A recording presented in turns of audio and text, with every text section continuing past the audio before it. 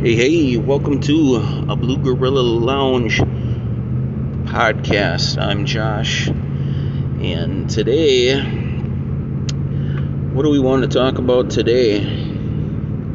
Well, there's a bunch of subjects, and as we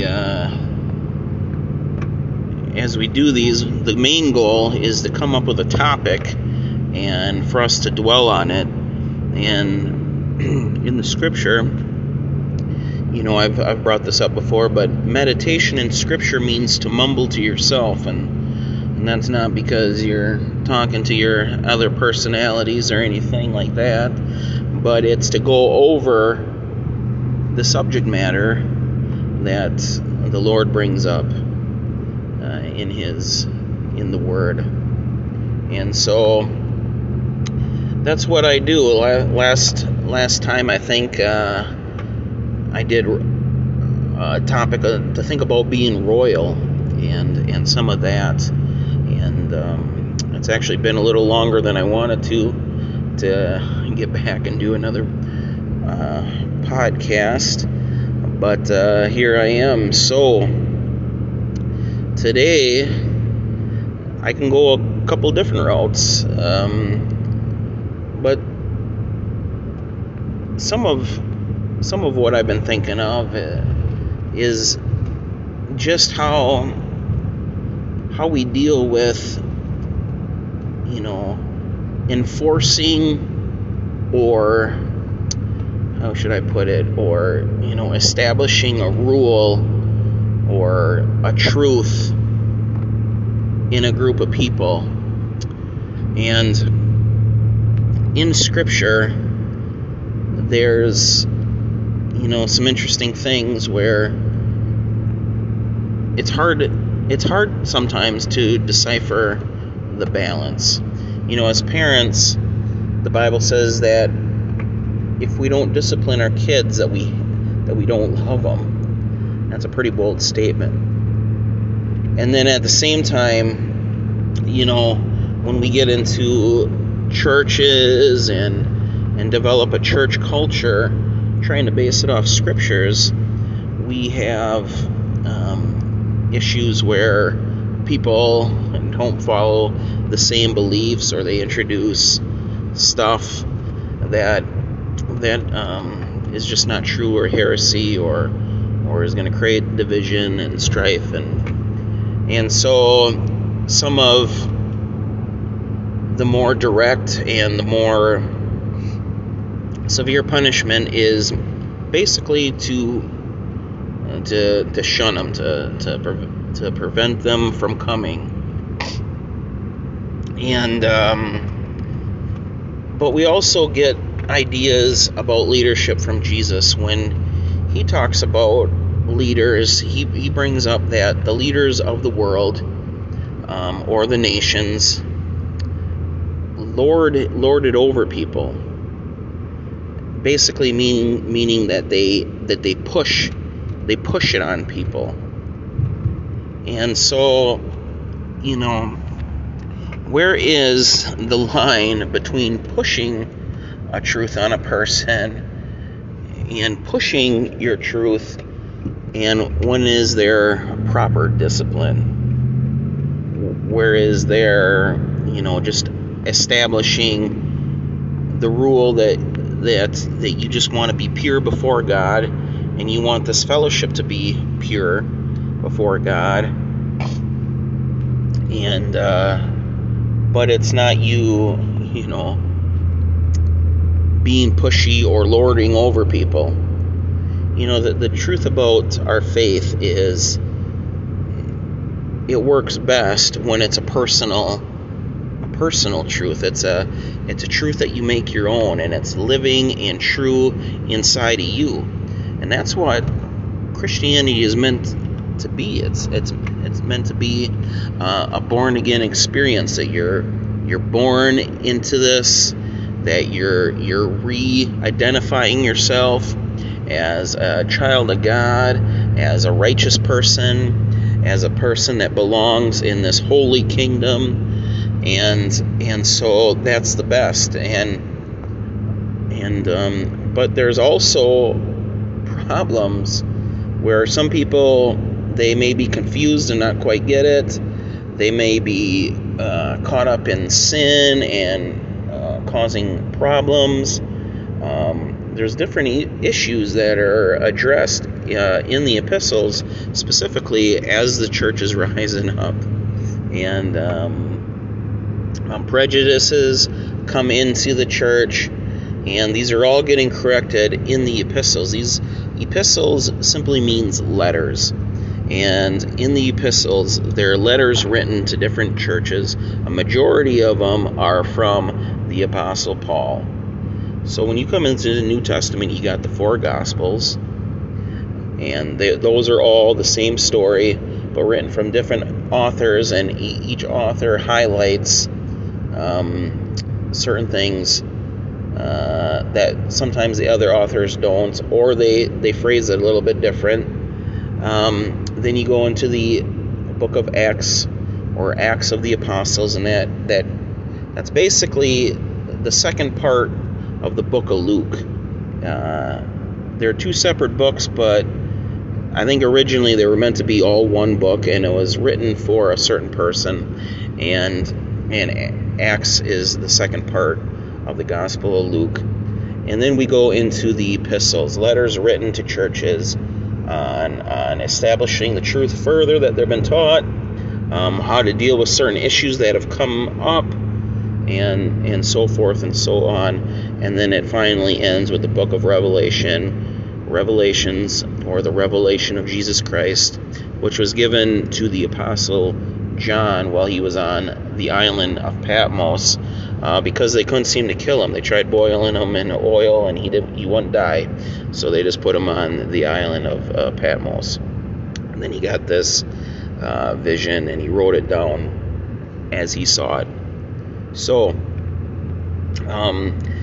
quick overview of the New Testament. But these letters reveal discipline and the establishment of God. And there's some things that are very vague, and then there's some things that are very clear. They draw some definite lines, and then they draw some vague lines. So when it comes to church structure, there is some vagueness, and they have some roles, but how that's handled varies. And it gets to the point where if you want to know what church structure is the best, it's the one that works. And so there was different suggestions written for different climates or different types of people. And some people needed different types of discipline. The Apostle Paul told the Corinthians that they were like babes, that they were carnal. And he couldn't talk to them as unto spiritual people, but he had to talk to them like they were spiritual babes, because of the strife and the factions and the cliques that were being produced there, which isn't a mature, spiritual, holy people. That shows you that they're immature, and that they were always trying to one-up each other. There was issues during communion. It sounds like the way they had their communion set up was almost like a feast. And he seemed to be okay with that, but the problem was people were getting drunk and getting full, and the poor people were getting neglected. And so some of the rich people were getting ahead, eating so much and drinking so much that they're getting drunk, and then the poor people that really could have used a meal were getting neglected. And so while there's a not lording over people, there's not cramming this stuff down a person's throat, there's also definite and strict governments in the church. There was a guy in the Corinthians also that was doing something that wasn't even named in the pagan world, and and it was a guy that was sleeping with his dad's wife, and I don't believe it meant his mother. It must have been another wife that his dad had, or maybe his mom died, and so his dad remarried, and no one was doing anything about it. And he decided that it would be best just to kick him out of the fellowship for a time. And it's hinted in 2 Corinthians to go talk to the person so he doesn't fall completely away, and hopefully that he would be restored. And some people believe it was that guy that they casted out for doing that. It wasn't because he made a mistake and repented. No, it was because he wasn't repentant. He was doing it like it was okay, and everyone just seemed to be okay with it. And so I believe in the Apostle Paul's eyes, it was important to show that there's just things that we don't want to tolerate, especially something as drastic as that. Churches nowadays flip out for way less than things like that. It's interesting to hear the things that they had to face. And so I've been thinking about that. I've been dwelling on, how we're supposed to deal with things, how we're supposed to confront things. Also, just relations about, if someone has sinned against you, you're supposed to go and talk to them. And if they won't hear you, then you bring another person in on it. And then if that doesn't work, then you go before the church. And then if that doesn't work, then the church might have to make some decisions if this is really a person that's causing problems, or if this is just a thing where they might have to agree to disagree or whatever. It was a shame to the churches to not have people that could judge a matter correctly. When the Bible says, to judge not, it's the better word for that is to condemn not. But as a church, we are meant to make decisions on things that we face. We most certainly are. And, that's how we walk purely, and that's how we have a pure fellowship. If people are coming in there saying ridiculous things, preaching ridiculous truths, and doing things that are harmful to other people, if no one stands up to that, that's an issue. And some of that is starting to happen nowadays in churches because of this understanding of grace. We're realizing how powerful God is.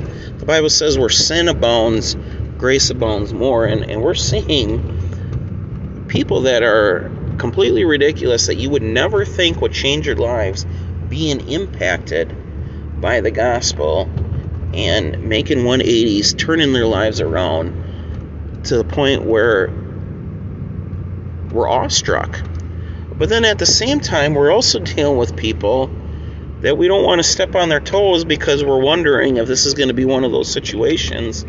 And we're just having some real problem makers in churches. We're having people that are starting to accept the idea that they can live any old way, and there isn't much difference between a Christian and a person in the world. They're just as slimy, they're just as crooked, they're just as cruel, they're just as backbiting. And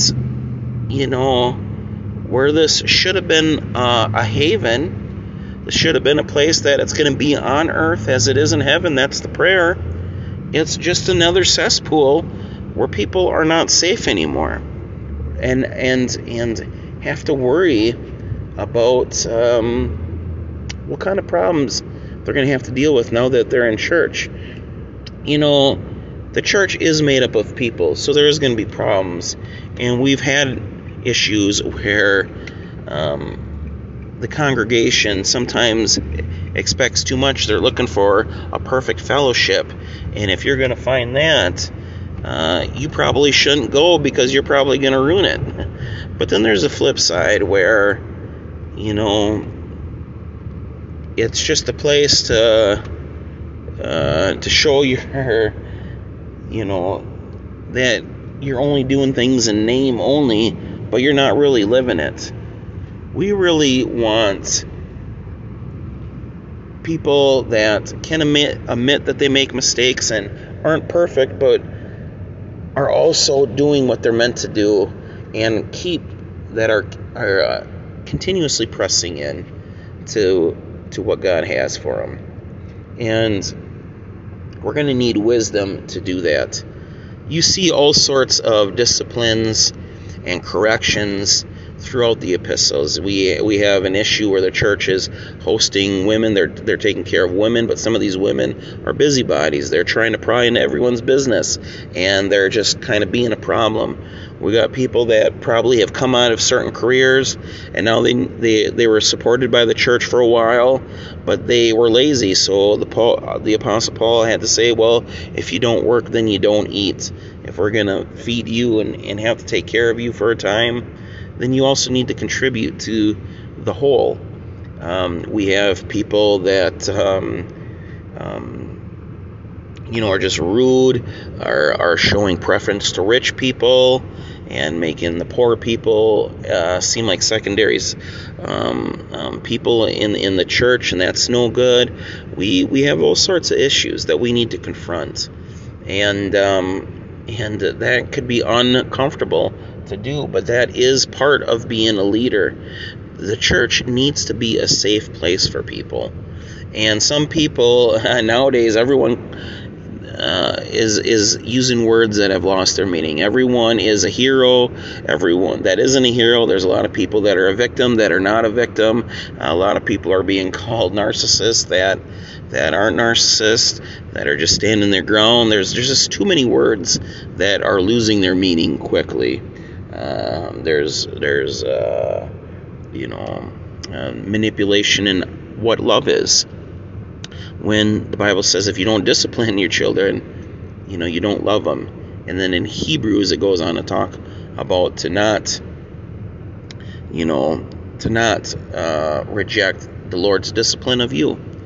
So we're going to have to get a little bit more wise on how we grow spiritually, and that involves following some guidelines and having wisdom about not cramming things down people's throats, not manipulating them, not abusing them, but also having a firm stand against things that just doesn't work.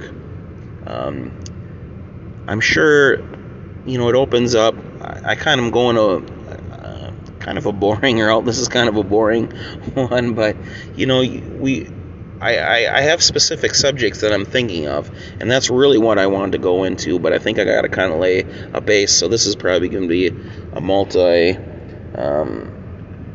podcast, and I'm going way longer than I want to. I usually like to keep these 15 minutes or longer, so I'm going to wrap this up, but this just kind of brings you into it to kind of see, to kind of get a prequel to subjects that there is a two sides of the road, so to speak, and we can fall into the ditch on either side. We can not be discerning and not judging at all, and then just let complete chaos happen, and we can become too stringent and squeeze off something that and suffocate something that's natural and beautiful, and we're going to be playing with that probably our whole lives. I think that we're always learning how to do these types of things better, but it's good to discuss them, and that's what I'm trying to do.